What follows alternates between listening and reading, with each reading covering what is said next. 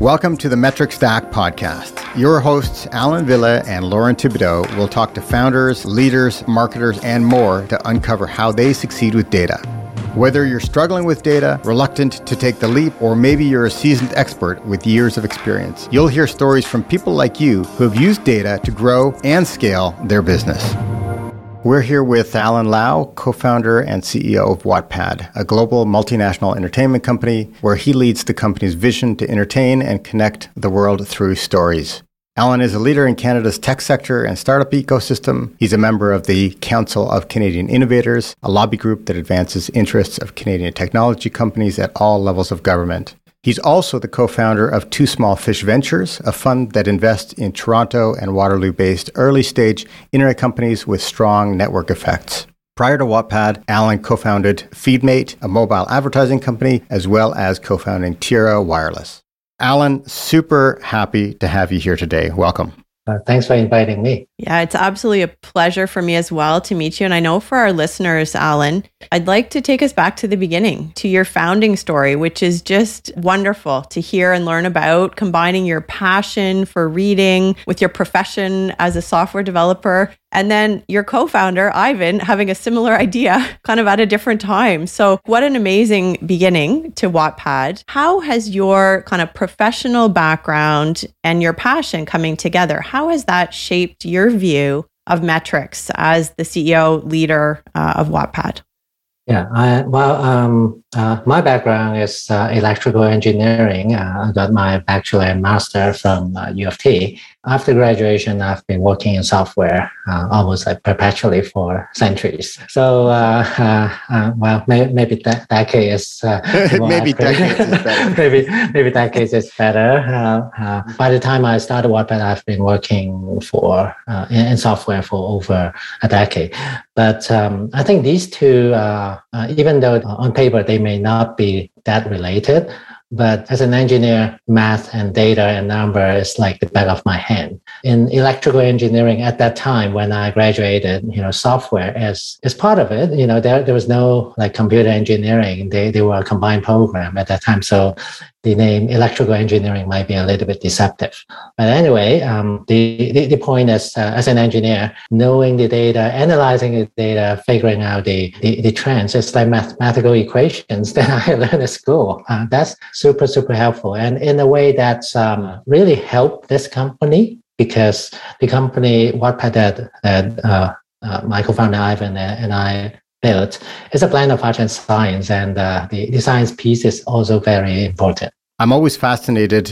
You've now been with your partner for, it's been about 15 years. So that dynamic and how you were successful together, what did Ivan bring to the table that you didn't have and vice versa? Yeah, I think the one thing I also want to point out is we actually knew each other. Ivan was employee number 1 or number 2 of the first company that I started. So, I'm a serial entrepreneur. Wattpad is my 3rd company. So, I knew Ivan for a few years. I knew his personality. And I have to say, if you think I'm data-driven, Ivan is 10x that. He's a computer engineer. So I think in terms of data and numbers, we kind of got this in our DNA pretty much since day one. And both of you had this passion of storytelling and reading. Was that something that you both shared? Yes. I would say initially when we first started, the reason I started the company is because I read a lot. If you look at my media consumption, much less about audio and video, at least at that time, mostly reading, whether it's magazine or fiction or nonfiction. That's my media consumption in the evening after dinner. And I could speak for Ivan as well. He's very much the same. So we started the company because we love reading and we want to build a product that we could use ourselves, which is bringing the reading material, whatever we want to read, on a device that we carry with all the time. Now, there was a pivotal moment, right? Because the company started as a way for users to read things on a mobile device, but it wasn't until you integrated that community aspect or the social aspect that it started taking off. Tell me a little bit about that sort of experience. In the very early days, if you view Wattpad as a double-sided marketplace, using the tag terminology, it's a marketplace for reader and writer. And for any marketplace, there's always one problem, the chicken and egg problem. Without any content, without any supply of content, there would be nothing to attract people to consume. And without any audience, there would be no incentive for anyone to write content on Wattpad. So what we did was we utilized the public domain books like the works from Charles Dickens, Pride and Prejudice, for example. We imported 17,000 titles that were and still are public domain, and used that to bootstrap the supply side of the equation. And that worked to a degree, but we also have to understand, while a lot of people love to read classic books, far more people, they read something else. So we leveraged that to build I would say, bootstrapped the audience. And once we have some audience, then I would have enough incentive for writers to start uploading the content. But what we didn't realize at that time was that it took us 2 years before the first writer to upload the first piece of original content on Wattpad. And that was the pivotal moment, because now I have something different. The public domain content, everyone has it. You could read on the web, or even go to a bookstore and buy a classic book if you want. There's nothing differentiated. But when the first writer started writing on Wattpad, that piece of content is original, unique to Wattpad. Of course, that writer has the right to share somewhere else, but it's unique to us, and that started to snowball. Was it the fact that you now had this audience of readers and people that were commenting that made it interesting for the authors to write? Yes. What we quickly realized, once we have seen the first chapter, I wouldn't even say the first piece of content, because people serialize, right? People write a chapter, upload, and then see if the content is getting any traction. And this writer did. Because of the commenting feature, we could see the reaction. The audience size was very small compared to where we are today. You are talking about maybe 50 readers, but many of them, they comment, "Wow, OMG, oh my gosh, this is so good. When are you going to upload the next chapter? Wow, this plot is so amazing." Interesting comments like this. There are two things I want to point out. Number one, it encourages the writer to upload the next chapter because of all the comments. And this writer knows why people are excited, why people are perhaps not excited, and then it would change the plot of the next chapter. The emotional connection between the readers and the writers was enormous. I love that serendipity, that sort of journey that both the reader and the writer are taking together. And Alan, listen, I have a huge smile on my face right now, because just before we started this podcast, we were talking about what an enormous success Wattpad has been. And Alec, who is our producer here on the call, he shared a story of one of his friends. And Alec, tell us this story of your friend, because it's really amazing. So yeah, one of my friends, they got their start writing on Wattpad, and they're actually now currently coordinating their first book release with William Morrow, which is a imprint of HarperCollins. So wow, I was actually wondering, how has Wattpad empowered artists and changed the landscape of publishing? Yeah, I think I can spend hours on this, but I'll give you the TLDR. Once we saw the first writer, and the readers, they were commenting, and some of the readers start to tell other people. So one writer became two became four became 8, and that's how it took off. And towards close to the end of 2008, that's when we saw the first upload, and that was 2 years after we started the company in 2006. And then by the end of 2009, the community was getting like thousands and thousands of writers, and perhaps tens of thousands, if not getting to hundreds of thousands of readers at that time. And then we start to realize, oh my gosh, I cannot manually look at the data anymore. It's like tsunami coming at us. We have to figure out how to deal with data. So that's how we start to take on the data-driven approach. And then fast forward to today, leveraging the data, we have a piece of technology called StoryDNA that is based on machine learning technology that analyze the billions of data points that we collect every day. And through that and the built-in audience, we can pick the best stories on our platform. With the built-in audience, the stories are already validated. We like it, not because I like it personally. It's because a million people are telling us this is a great story. And then we could take the stories, some of them behind the paywall on the platform called Paid Stories, and we take some of them off platform into print books, into movies, into TV shows. We have a division called Wattpad Studios that produce the movies, the shows, and publish the books directly. So if you go to Indigo, for example, or Barnes & Noble in the US or other bookstores in other countries, you would see a publisher called Wattpad Books is directly coming from us. Many of them are directly coming from us. I'd love to pick up on that and drill in a bit, Alan. I love what you said in your approach to big data. And, it's not us who think it's great. It's a tsunami, but it's a million readers who are telling us it's great. Are there metrics beyond kind of number of readers and comments that really tell you if people are making an emotional connection? Like, can you measure creativity? How do you get data around that? We were not able to do that initially because all we had was a dashboard. We know the number of reads. We know how many people reading them. We know when that person upload the next chapter. We know the demographics or geography where these readers are coming from. That high level data, we knew nothing about the story itself other than the tagging system. Like the writer can tag this as a romance or historical romance or sci-fi or whatever.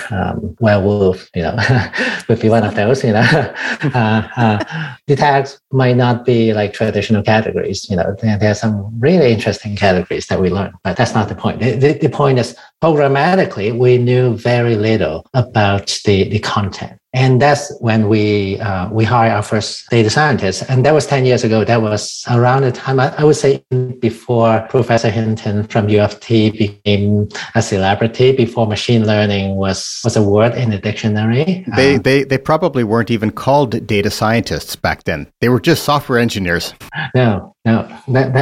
That's right. You're absolutely right. So we started to invest in that. And then because of that investment, we start to understand AI, machine learning, deep learning a whole lot more over the years in the past decade. It's a long way to say leveraging machine learning using our story DNA technology. We actually understand the emotional arc in the story. So we could tell the writer, a typical science fiction is like this. The popular one, I like the emotional curve or emotional arc is going up towards the end of the chapter, but your emotion is going down at the chapter. It's not a cliffhanger, so go fix it, and you can potentially increase your audience. Now, we have that type of data available to us. Wow! So the story DNA is like a writing coach, somebody who will say, if you do this, we can assess that you're going to get a stronger following, or more people are going to read it or share it. So I think like something like that, the ability to understand creativity and how people are hooked to a story, I think that is completely unique. I mean, if you talk to every other founder, they'll say, well, we're measuring CAC to LTV, and we're measuring, revenue to employee ratio, and we're measuring our debt ratios. But this is really unique. This is like the secret sauce that helps your writers become better and better, and then ultimately helps Wattpad become better and better. Yeah, and because we see over 1 million uploads every day, so if you do the calculation, just back of the envelope calculation, we probably need to hire maybe close to 100,000 people just to read and use those humans to understand the content, to handle the daily volume. It's just, no pun intended, not humanly possible, right? So we have to invest in data to help us.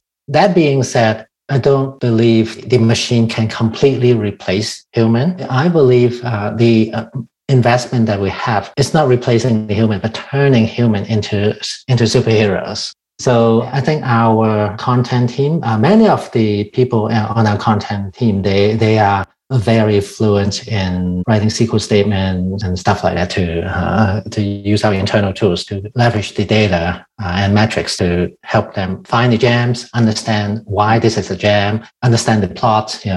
We have those tools available to our content team. So they are very good at content, but they are also very good at leveraging the data as well. So the combination is making them super efficient and much more accurate in the assessment. What you can bring to the table from an AI or deep learning point of view is going to augment what a human can bring to the table from an experience and an emotional level. So I think both of those working together, not one replacing the other, is really where there's going to be huge gains in the future.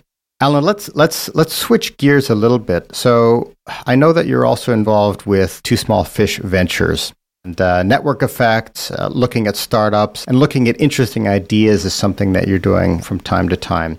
When you're evaluating one of the companies, or when you're working with one of the companies that you've currently invested in, let's bring it down from what Wattpad can do with all the millions of data points. Let's bring it down to a startup. What are the metrics that you look at? What are the data points? What are the KPIs that tell you if a company has potential and the ability to scale? One thing very interesting is after investing in the first few, we started to see some themes and trends that is kind of repeatable, regardless of sector, regardless of the vertical, and almost regardless of whether the business is a marketplace or not. For most of the digital companies that we look at, the problem about bootstrapping the supply and then scaling the demand and then enriching the connections between the two, the engagement, but not just the passive consumption. The comments would be one of those good example of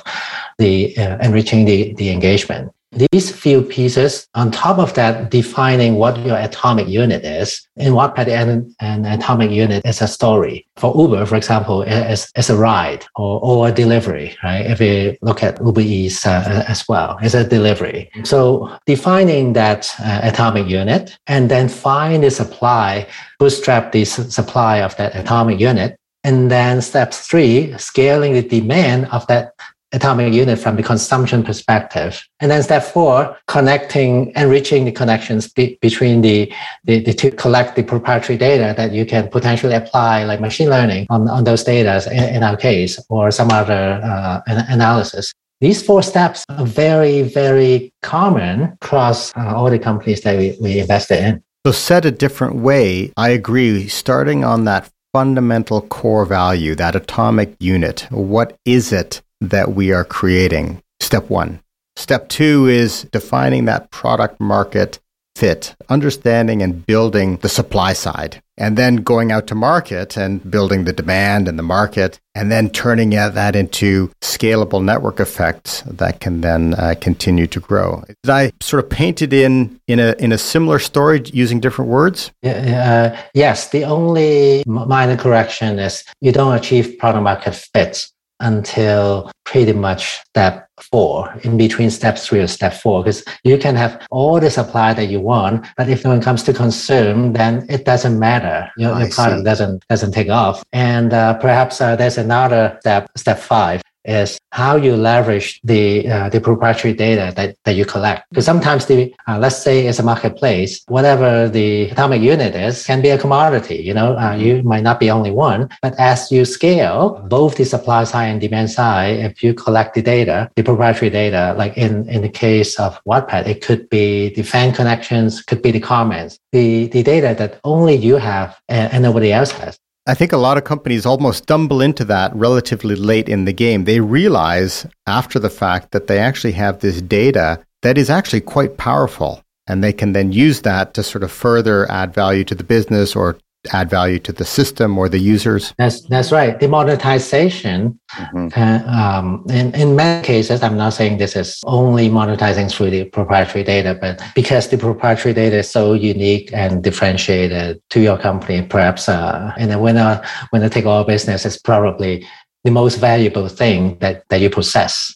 Then some interesting business models may emerge on the platform. So, for example, why Amazon is so powerful is a supply side of people selling stuff on Amazon, and of course the consumer as well. But through the data, you know the buying pattern, you know all those things. And because of that, because of the data, Amazon, rightly or wrongly, they make use of that to sell Amazon Basics, to create their own brand. Right? This is a fairly unique business model. And perhaps there are other examples on Amazon too, you know, how they leverage the delivery, how they do advertising on their own network. A lot of that is kind of unique because they have the scale and the scale of data. Oh, that's great. And what a good kind of progression in those 4 or 5 steps that you laid out. If we think of enriching connections, I love that expression, enriching those connections, really building the network interactivity. You mentioned, you know, commenting, fans. Are there other of the startups you work with, or just in your experience overall, the lens you look through, are there other ways to measure the fact that you're actually enriching connections that you've found really early glimmers in successful networks that have grown over time? There are a few examples. Maybe the most well-known one is Skip the Dishes. We were, if not the first to write the first check to Skip. So everyone uses Skip now. So it's a very well-known product, but it's a very interesting three-sided marketplace. The driver, the people who order, and also the restaurants.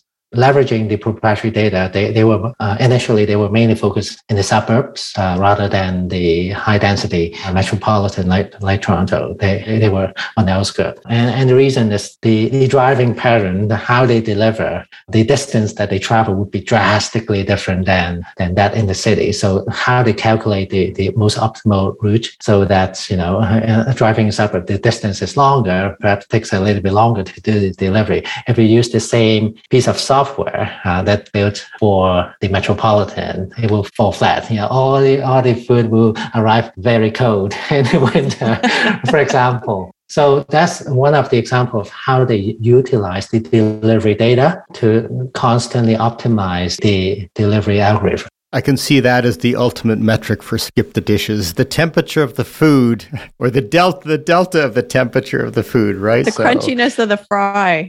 Exactly. Exactly. So Alan, we've got 2 last questions for you. When you think about the phrase succeed with data, and it's our mission statement at Klipfolio, what does succeed with data mean to you? The usefulness of the data is only as good as how you interpret that. In a way, data is super useful, but you have to figure out what data to collect, what data is important to you. At one point, one mistake that we made was, let's collect everything, you know, track everything, right? And then before we knew, we collected too much data. We didn't even know how to analyze that. It's just way too much. What you collect and how you sample has to be very intentional, and what problem you're trying to solve. Like in this case, one of our data scientists came up with the question, can we utilize our data to programmatically understand the content? And that was a very good starting point of building the story DNA technology that I mentioned. It also has to be very intentional in terms of what data that what problem you are trying to solve. Because sometimes you have so many different data points, you're swimming in a sea of data, and without that clear vision of what you try to achieve, you might not be able to have the right thesis for you to try to start looking at the data. So it's almost like watching the sky at night. You have to, there are billions of galaxies out there. You don't even know where to start. If you have something in mind that you're specifically looking for, then it's so much easier. I think that's fantastic. And you've really led nicely into our last question. I mean, you've talked about focus. You talked about really framing up what's the problem you're trying to solve. If you were to give a closing piece of advice to founders out there looking to really, you know, wait out the couple of years it takes maybe to find that traction like you did, what closing piece of advice would you give to founders to help them succeed with data? especially in the early days, I think this is important. You have to look for that tiny signal in the data to start understanding the trend and come up with a thesis of what you make out of the data. For example, when we look at how people use it, we realize, very interesting. The people use it more so in the morning, but in a very short period of time. But after dinner, after 8 p.m. local time would be the perfect time. And you start to see the number drops off. But very interestingly, sometimes local time, 4 a.m. in the morning, you still see maybe 10% of our peak traffic. And that's very, very interesting. The signal wasn't very strong. You have to hunt it down, look for it. But knowing that, you can start to figure out, perhaps the people cannot stop reading. They get hooked into a story. And then we start looking at the comments and start to realize people are saying, I just cannot stop. I'm in chapter 5 right now. There's 5 more chapters to go, but I'm so sleepy, but I keep on going. So that type of insights, very, very hard to detect in the early days, but you have to pay attention to all those little details. And that could become where you pour fuel on fire and amplify the product features or value that you are building for your customer. Alan, I want to really thank you. This has been fantastic. Everybody, Alan Lau from Wattpad, CEO and co-founder, investor, Galaxy Gazer, looking for those little signals. This has been a wonderful half hour that we spent with you. Thank you so much. Thanks again for inviting me. If you enjoyed today's conversation about metrics and data, be sure to check out Metric HQ, our online resource for the metrics that matter most to you and your business.